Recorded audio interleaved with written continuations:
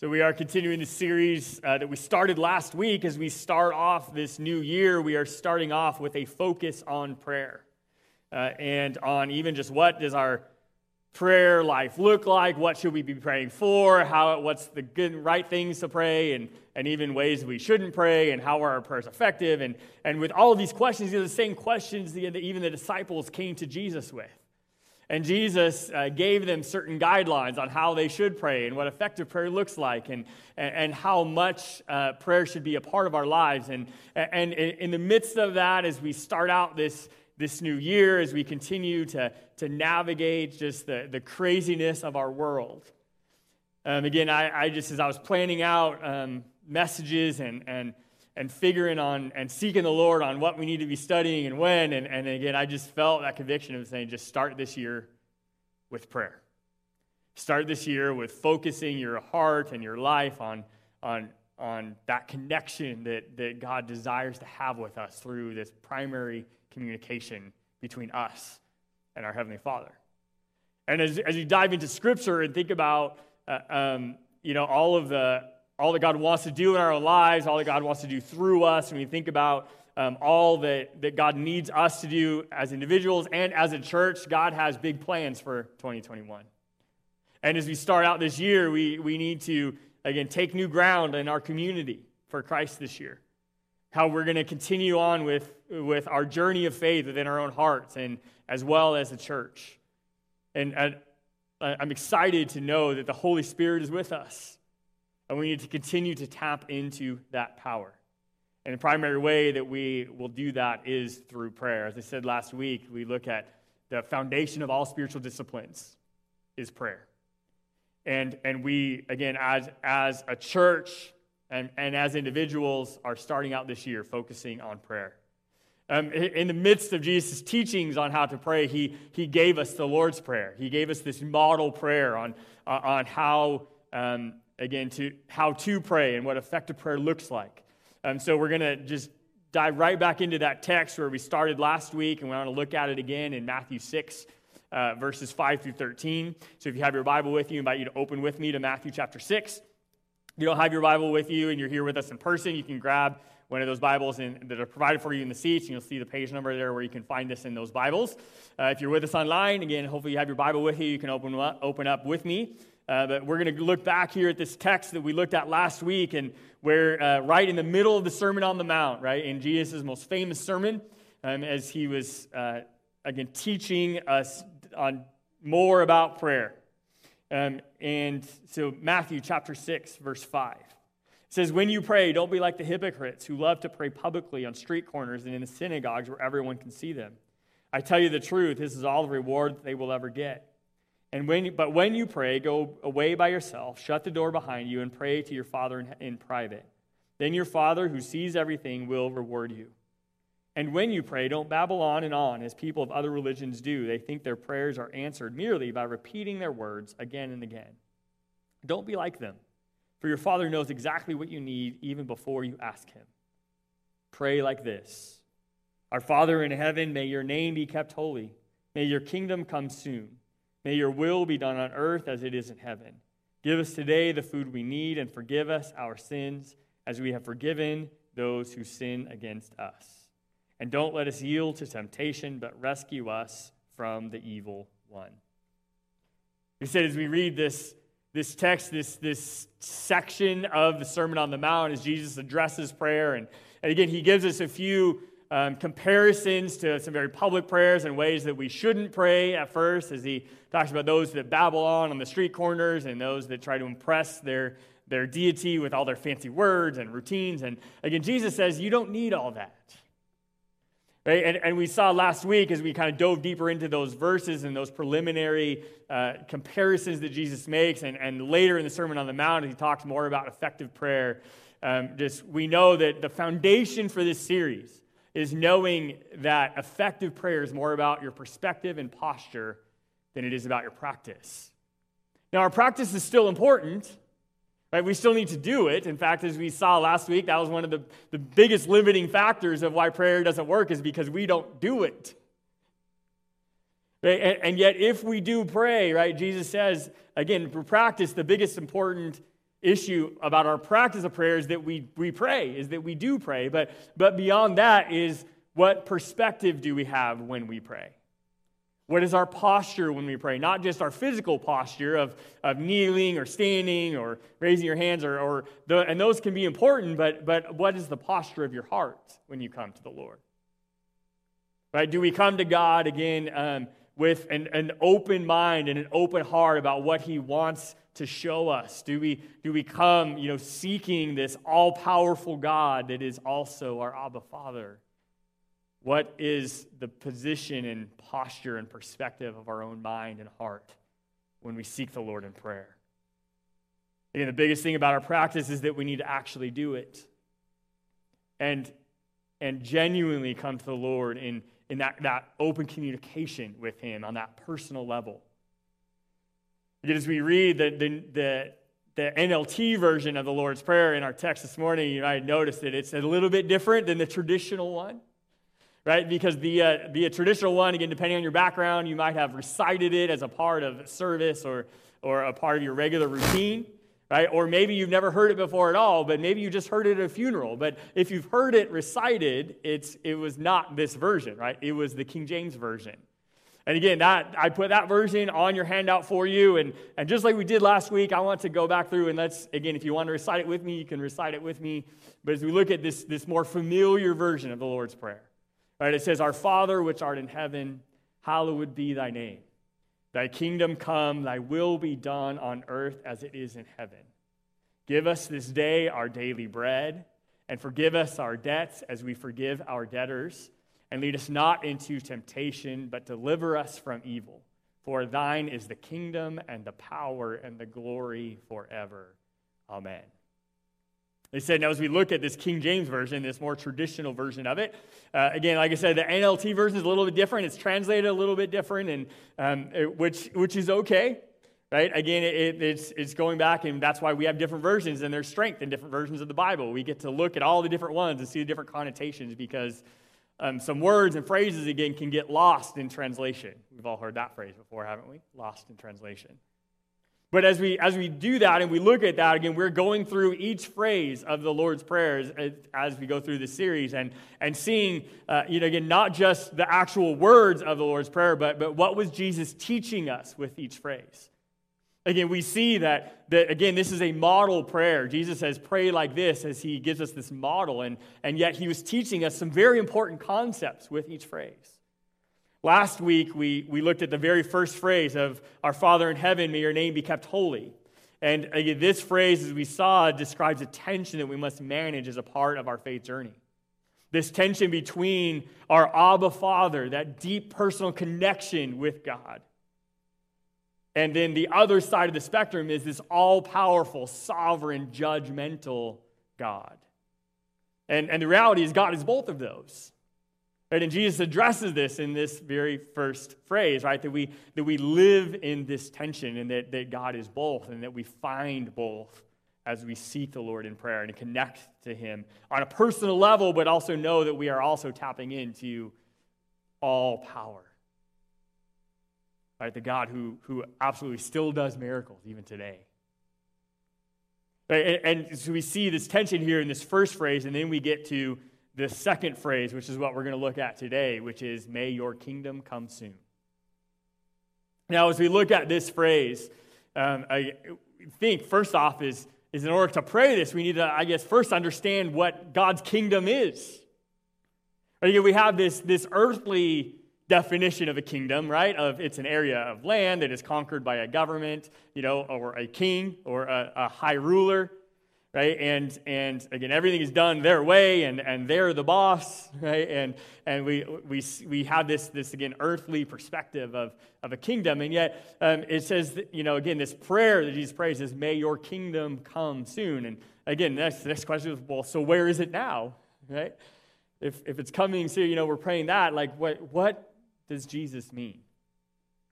I'll tell you is that, again, this whole idea and concept of the kingdom of God is one that is not easily understood, but it's also one that Jesus taught on quite a bit. And so we're going to dive into the main teaching out of Matthew of where Jesus addresses the kingdom of God. In fact, he addressed it several different places, but this morning we're going to focus on Matthew 13. So if, again, flip your Bible over a few chapters from 6 over to 13. And again, if you have your Bible with you, I encourage you just to leave it open to Matthew 13. We're going to go back to it several times today into this as we work through what exactly is God's kingdom, right? And why do we need it to come soon? Which really I think is probably a pretty obvious question, right? If we think about that in our current time. So again, we're going to look at Matthew 13. We're going to start with the first 9 verses. So Matthew 13, starting at verse 1. It says, "Later that same day, Jesus left the house and sat beside the lake. A large crowd soon gathered around him, and so he got into a boat, and then he sat there and taught as the people stood on the shore. And he told many stories in the form of parables, such as this one. Listen, a farmer went out to plant some seeds, and as he scattered them across the field, some seeds fell on a footpath, and the birds came and ate them. Other seeds fell on shallow soil with underlying rock, and the seeds sprouted quickly because the soil was shallow. But the plants soon wilted under the hot sun, and since they didn't have deep roots, they died. Other seeds fell among the thorns that grew up and choked out the tender plants. Still other seeds fell on the fertile soil, and they produced a crop that was 30, 60, even 100 times as much as had been planted. And anyone with ears should listen and understand." Now, we're going to stop there and just kind of pause. And as we see here, Jesus teaches them this story. Right? People are coming around him, people are asking Jesus questions, and again, this is a time in his public ministry where he's teaching them all kinds of things, and as he does this, he teaches them with this parable, and now this parable, again, is just like a lot of different stories that Jesus told. Right? We sit back and we're like, okay, great, thanks, Jesus, for the story, but how does that help us? Now, this story is a setup for this extensive teaching that Jesus does throughout the rest of the chapter on the kingdom of God and what the kingdom of heaven really is and what it looks like and how we interact with that. And yet, as we sit down here, we have the same question that the audience and the disciples had when they first heard this story. It's like, Jesus, what on earth does that have to do with anything? And as we read it, we're thinking, okay, I'm not sure, I don't get it. And so, but we first have to start, as Jesus sets this up, we have to remember and understand that God's kingdom is not an earthly one. That God's kingdom is bigger than our earthly human definition of what a kingdom is. In fact, we see here, as through Jesus' life, he taught this many times, and he made this claim about him being a king, right? And about his kingdom will be established. And in fact, this conversation leads all the way to the final hours of Jesus' life as he ends up in front of Pilate, who had the power to execute Jesus or to set him free. And in fact, as he goes through with the religious leaders and they bring him to Pilate, and Pilate engaged in this conversation with Jesus about whether he really was a king or not. And again, Jesus gives him this answer. Okay, in John 18, verse 36, Jesus says, "My kingdom is not an earthly kingdom. For if it were, my followers would fight to keep me from being handed over to the Jewish leaders. But my kingdom is not of this world."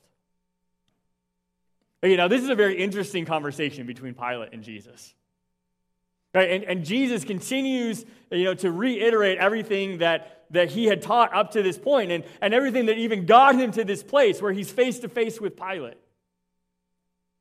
Right? And notice, Pilate's first question is, again, you are being charged, right, for trying to overthrow the Jewish leaders and all this stuff. So, are you a king? Right, because, again, Pilate was looking for a way out here. He did not want to execute Jesus. And he comes and asks him, because if you're not a king, then I can just let you go and tell them that they're all crazy. Right, now notice Jesus doesn't deny it, does he? Right, in fact, Jesus reiterates the fact that he has a kingdom. Right, and ultimately that he is even the king. right? Over not just the earth, but over all of creation. And again, as he establishes to Pilate, he says, it's way bigger than you even think. It's bigger than you can understand. My kingdom is not of this world. We have to keep this in mind, even as we dive into this explanation that Jesus is setting us up for here in Matthew 13, that Jesus' kingdom is not an earthly one. Right? Jesus is absolutely a king, but his rule isn't limited or even focused on this earth. It's way bigger than that, which is exactly why it's hard for us to understand.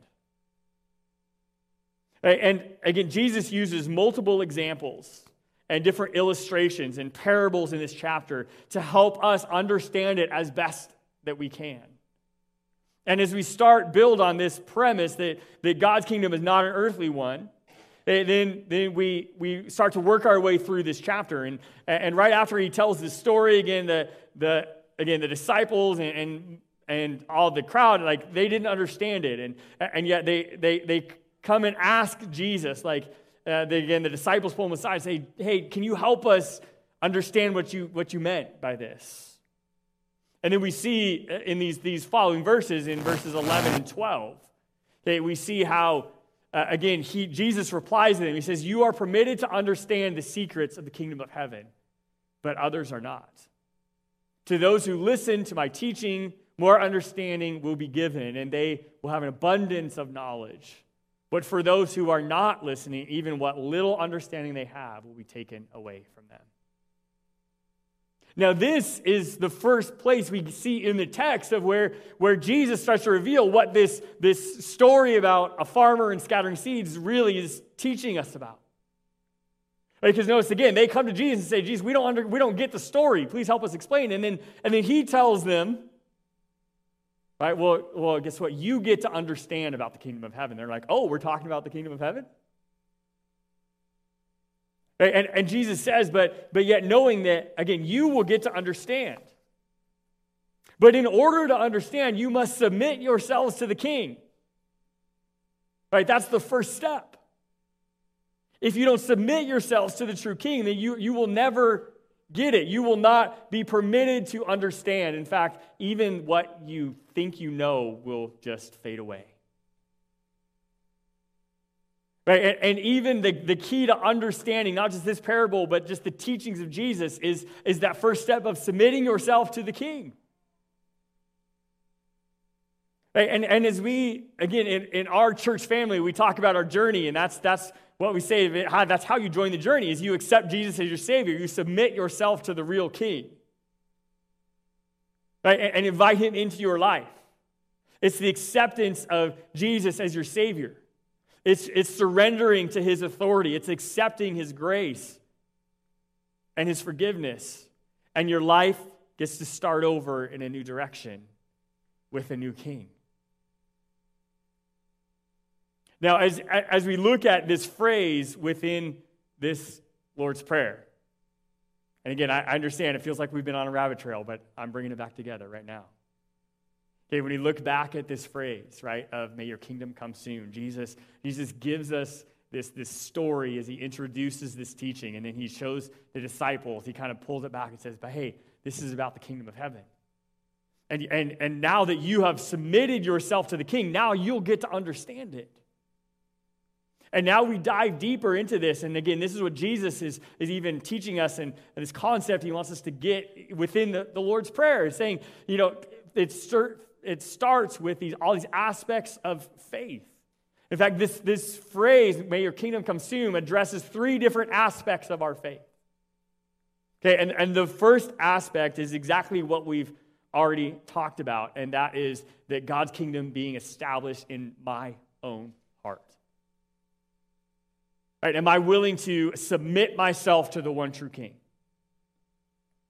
Am I ready to invite him into my life, to get the presence of the Holy Spirit living within my heart, and to open my eyes to real understanding? As we pray this phrase, that's first and foremost is saying, Lord, establish your kingdom in my own heart and in my own life. Right? It is establishing that God is my king. Right? And that the kingdom that I belong to as his child is not one of this earth. It's way bigger than that. Right? And as we realize that and know, right, it's just this natural question that we must first address within our own lives and our own heart. Again, as we pray, anytime we pray this praise, is God really my king? Who is my king? Who is the king of my life? Again, I'll tell you, what the world teaches us is that we are the king of our own lives. Okay, and so many times, again, even if we show up to church and even when we start to hear and try to learn about that, if we are still seated on the throne of our own heart, you are going to struggle in your faith. We must first ask this very basic question: who is the king of my own heart? Is it myself? Is it somebody else? Is it a thing? Is it an idea? Is it a goal? Right? Or is it Jesus? Who's really my king? Right, what is my life really about? Who is on the throne of my heart? Again, which literally leads us to the meaning of this first parable, this farmer scattering seed. Okay, Jesus explains it after he kind of says, hey, by the way, we're talking about the kingdom of heaven, and there's some interaction with the disciples. And then in verses 18 through 23, Jesus explains this parable. It's picking up in Matthew 13 at verse 18. It says, now listen to the explanation of the parable about the farmer planting seeds. The seed that fell on the footpath represents those who hear the message about the kingdom and don't understand it. Then the evil one comes and snatches away the seed that was planted in their hearts. The seed on the rocky soil represents those who hear the message and immediately receive it with joy. But since they don't have deep roots, they don't last long. They fall away as soon as they have problems or are persecuted for believing God's word. The seed that fell among the thorns represents those who hear God's word, but all too quickly the message is crowded out by the worries of this life and the lure of wealth, so no fruit is produced. And the seed that fell on good soil represents those who truly hear and understand God's word and produce a harvest of 30, 60, even 100 times as much as has been planted. Again, here Jesus lays it out here, the exact meaning of what this teaching is. And notice, where does Jesus start? He says the explanation, right, is about the kingdom. Right? And it starts within our own hearts. Right? It's who is really your king? Who is on the throne of your life? Is it Jesus or is it something else? And even within this parable, we see that Jesus describes, right, what everything else might be. Right? It might be that you hear about Jesus, right? I mean, if you're, right, the rocky soil, the hard ground, the thorns and the weeds, right?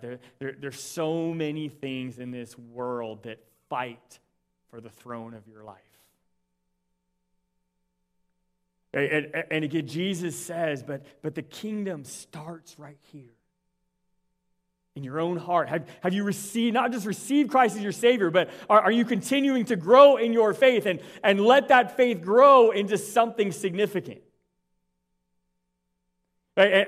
And the reality is that a lot of believers have Jesus a part of their life, but he's not on their throne. Right? He might be your Savior, but is he actually your Lord? Which means he's the king of your life. Is Jesus really your king? Right? That's where we start with the kingdom of heaven. Right? And when we pray this phrase, that's what we're really seeking. And then here as we move deeper into this teaching, into 13, Jesus reiterates this teaching with two additional illustrations. Okay, in verses 31 and 33. In 13, verse 31, he says, and now here's another illustration Jesus used. The kingdom of heaven is like a mustard seed planted in a field. It's the smallest of all seeds, but it becomes the largest of garden plants, and it grows into a tree, and the birds come and make nests in its branches. And Jesus also used this illustration. The kingdom of heaven is like the yeast a woman used in making bread. Even though she put only a little yeast in 3 measures of flour, it permeated every part of the dough. Right, and as we see these, again, 2 additional illustrations that Jesus uses about this first and most foundational aspect of the kingdom of heaven.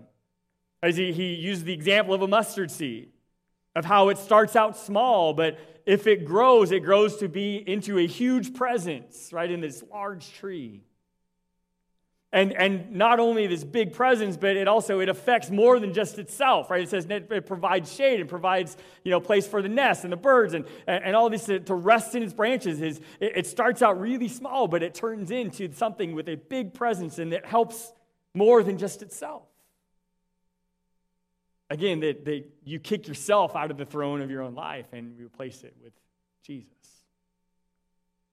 And then he also uses this idea of yeast. And again, it starts out small, just a little bit, put in a small portion of the dough, and yet if it stays alive, it continues to permeate and go into every aspect of the dough, right, until it takes over the dough, and that's when the dough rises. Now, again, this is a great illustration because when you think about that, right, it changes the dough. Right? And yet the reality, too, is if you've ever baked bread before, you also know that you have to be careful not to kill your yeast. Right? And because if it dies, right, then it doesn't affect it the way it's supposed to affect it.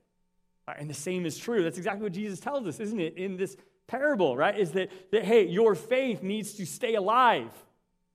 And if it does, it will grow and it will change everything.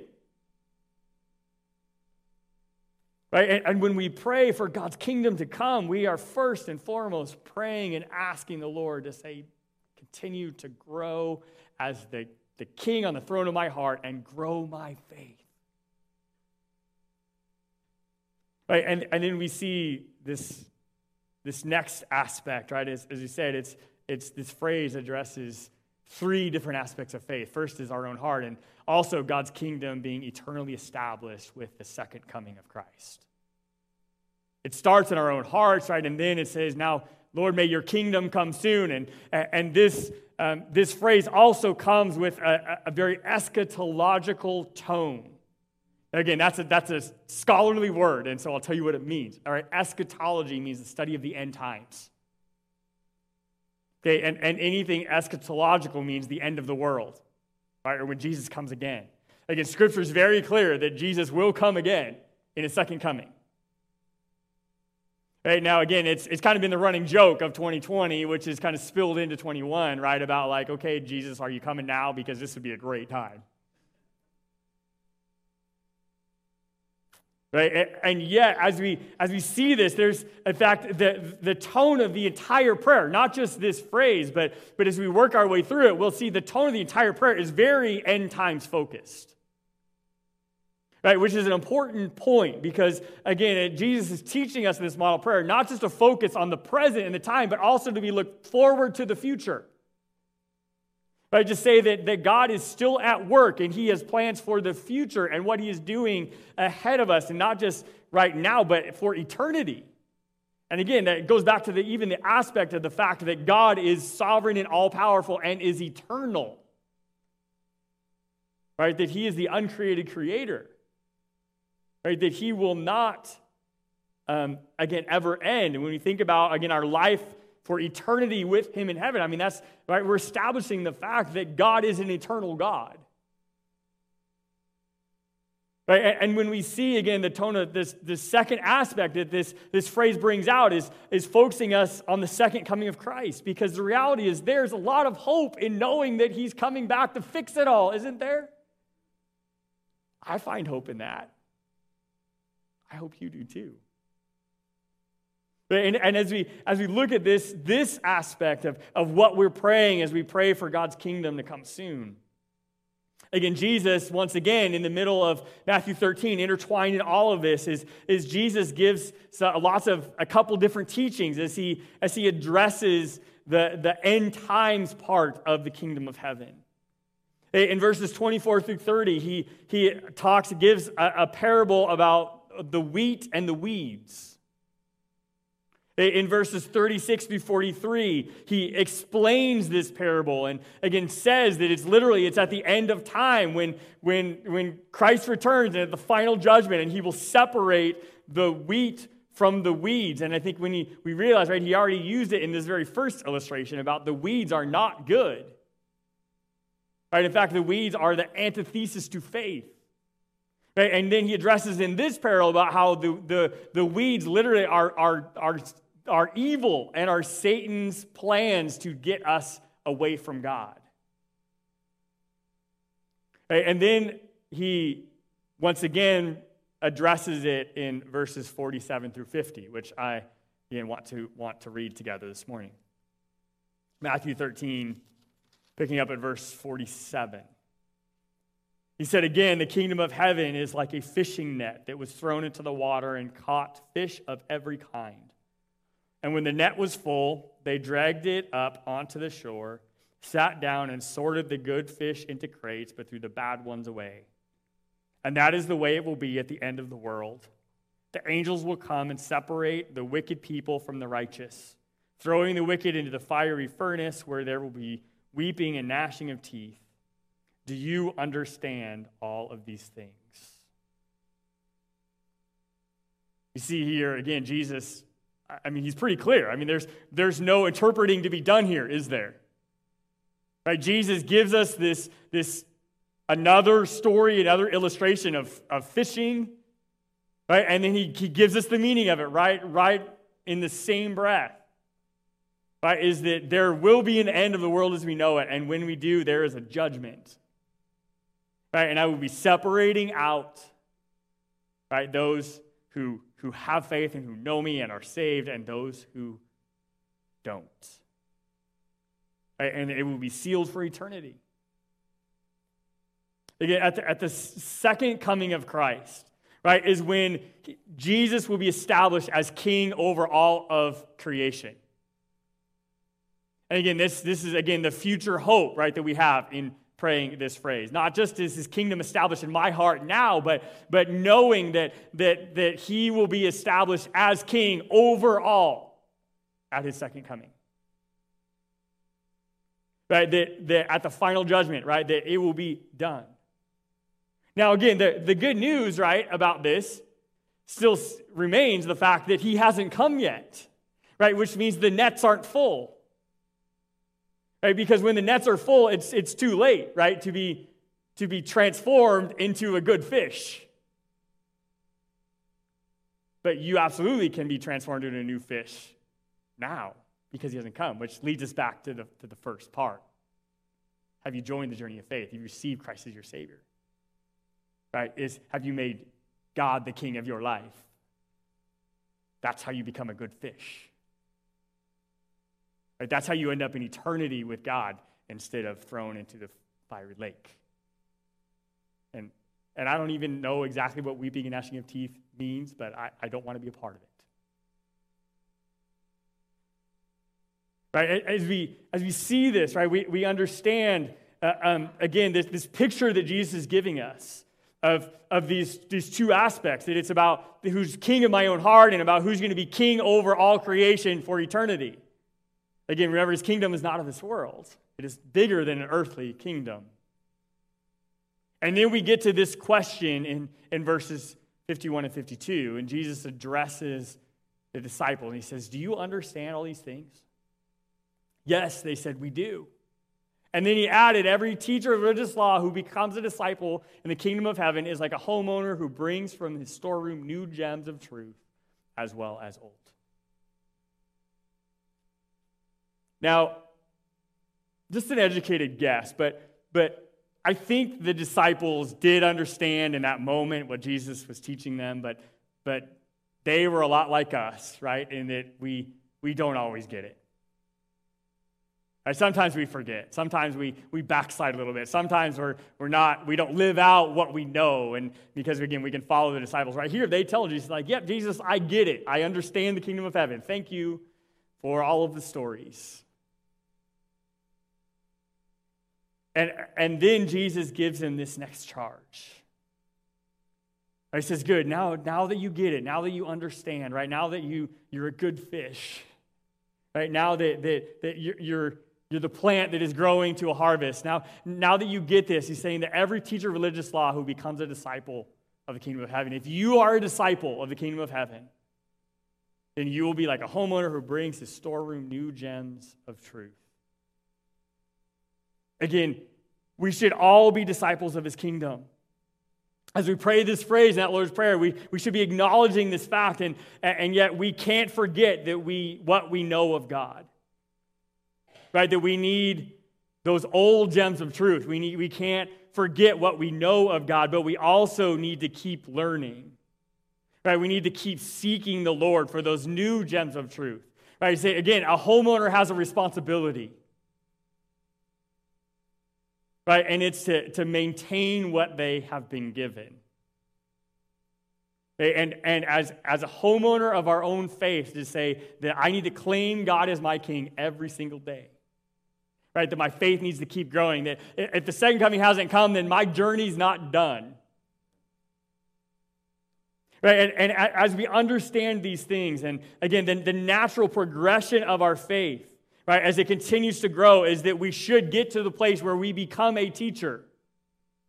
Right? That we know enough about God that we start influencing other people and helping them figure out their faith. Again, this is a concept that we studied more in depth as we studied 1 Timothy, which was a couple series ago, like right before Christmas. Okay, the title of that series was Companion for the Journey. So if you missed that one, I encourage you to go back there and watch it again, listen to it again, and continue to learn about that, right? The fact that we should all get to the place where we are leaders and teachers of God's stuff. Now, lots of different roles within the church family of how that plays out, but every believer should get to that place. But now, again, when we look at these first two aspects, right, and the more that we understand that God's the king of my own heart and that he's coming again and that he will be established for eternity, the more that it all culminates and leads to this very last aspect of our faith about God's kingdom. And that is that God's kingdom is being spread to other people through me. That God's kingdom doesn't end with me. Right, but that God wants to use each of us, all of us who are a part of God's kingdom, who have claimed him as our king, that he uses our lives to expand his kingdom. Because God, again, wants to save as many as he can save. That is the heart of who God is. He doesn't want to throw any bad fish away. Right? And that's the final aspect of faith as we pray this phrase, is that knowing that God's kingdom is spread through me to other people. And again, that if we truly believe in those first two aspects, then it motivates us towards this one, doesn't it? Right? Because the reality is, even those that we love, if we don't share with them or show them who God is by our own lives and our own faith, and if we don't share that with them, then they will be thrown into that lake of fire that we want nothing about and nothing to do with. And again, do we love people enough to share that with them, to show them what it means to have a real, live, growing faith, and to have Jesus as the king of our heart, and again, to have that eternal perspective.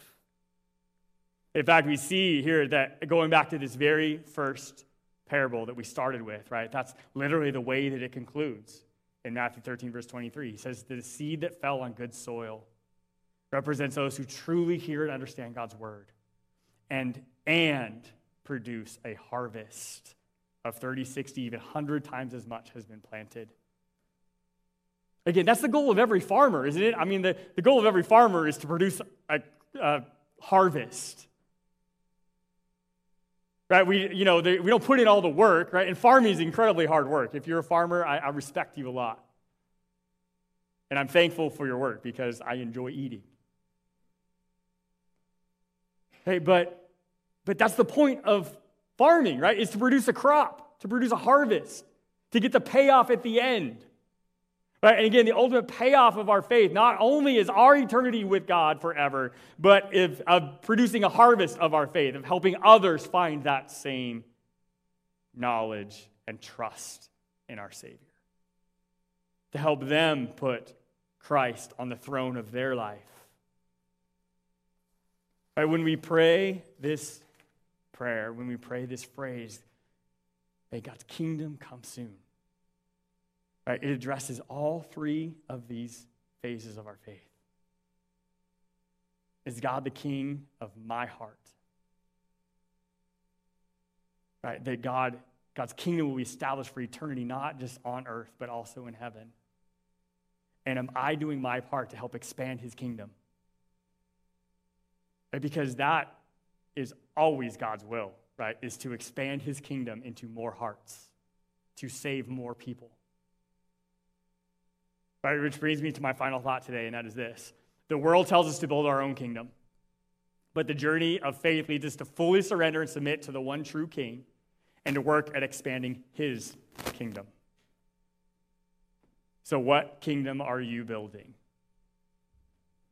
Are you building your own kingdom, or are you building God's kingdom? Right? And when we pray that phrase, right, we are telling God that I am committed to not just you being the king of my own heart, but I'm committed to expanding your kingdom through my life. Again, I don't know where your faith is today. I don't know what kingdom you're building, but I hope that, number one, you have started your faith journey. You've accepted Christ as your Savior. If you haven't, I hope you give him your heart today. And if you have Jesus in your life, then is he really your king? And what are you doing for the king? Are you serving him in every moment?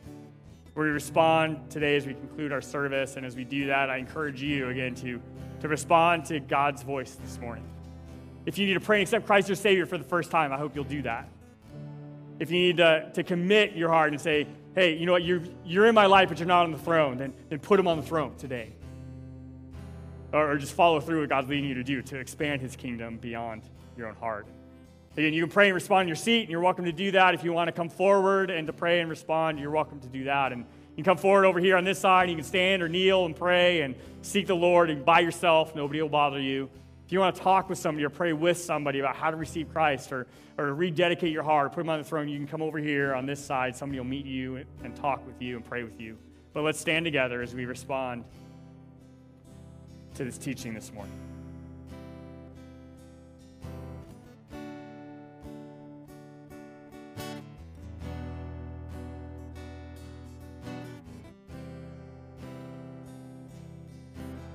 This is my desire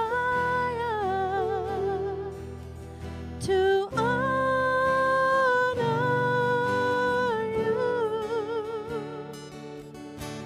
Lord, with all my heart I worship you.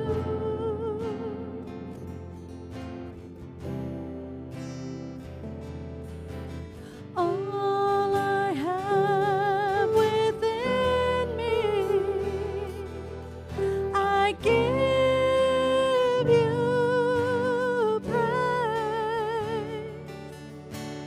All that I adore is in you.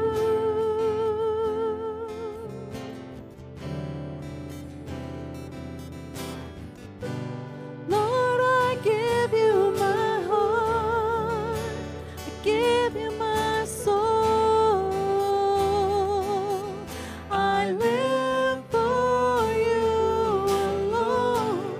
Every breath that I take, every choice that I make,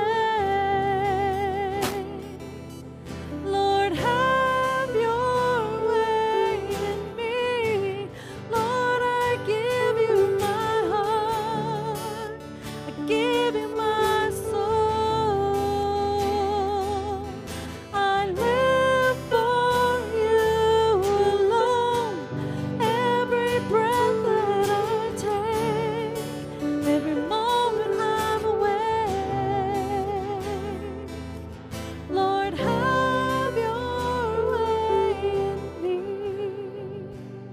Lord God, that's our prayer this morning, God, that you would truly be the king of our heart. God, that every moment we're awake, every decision we make, Lord, every conversation, Lord, every breath, God, is about serving our King and about expanding your kingdom. Lord God, I pray, God, that you would forgive us in times, Lord, when we've kicked you out of the throne.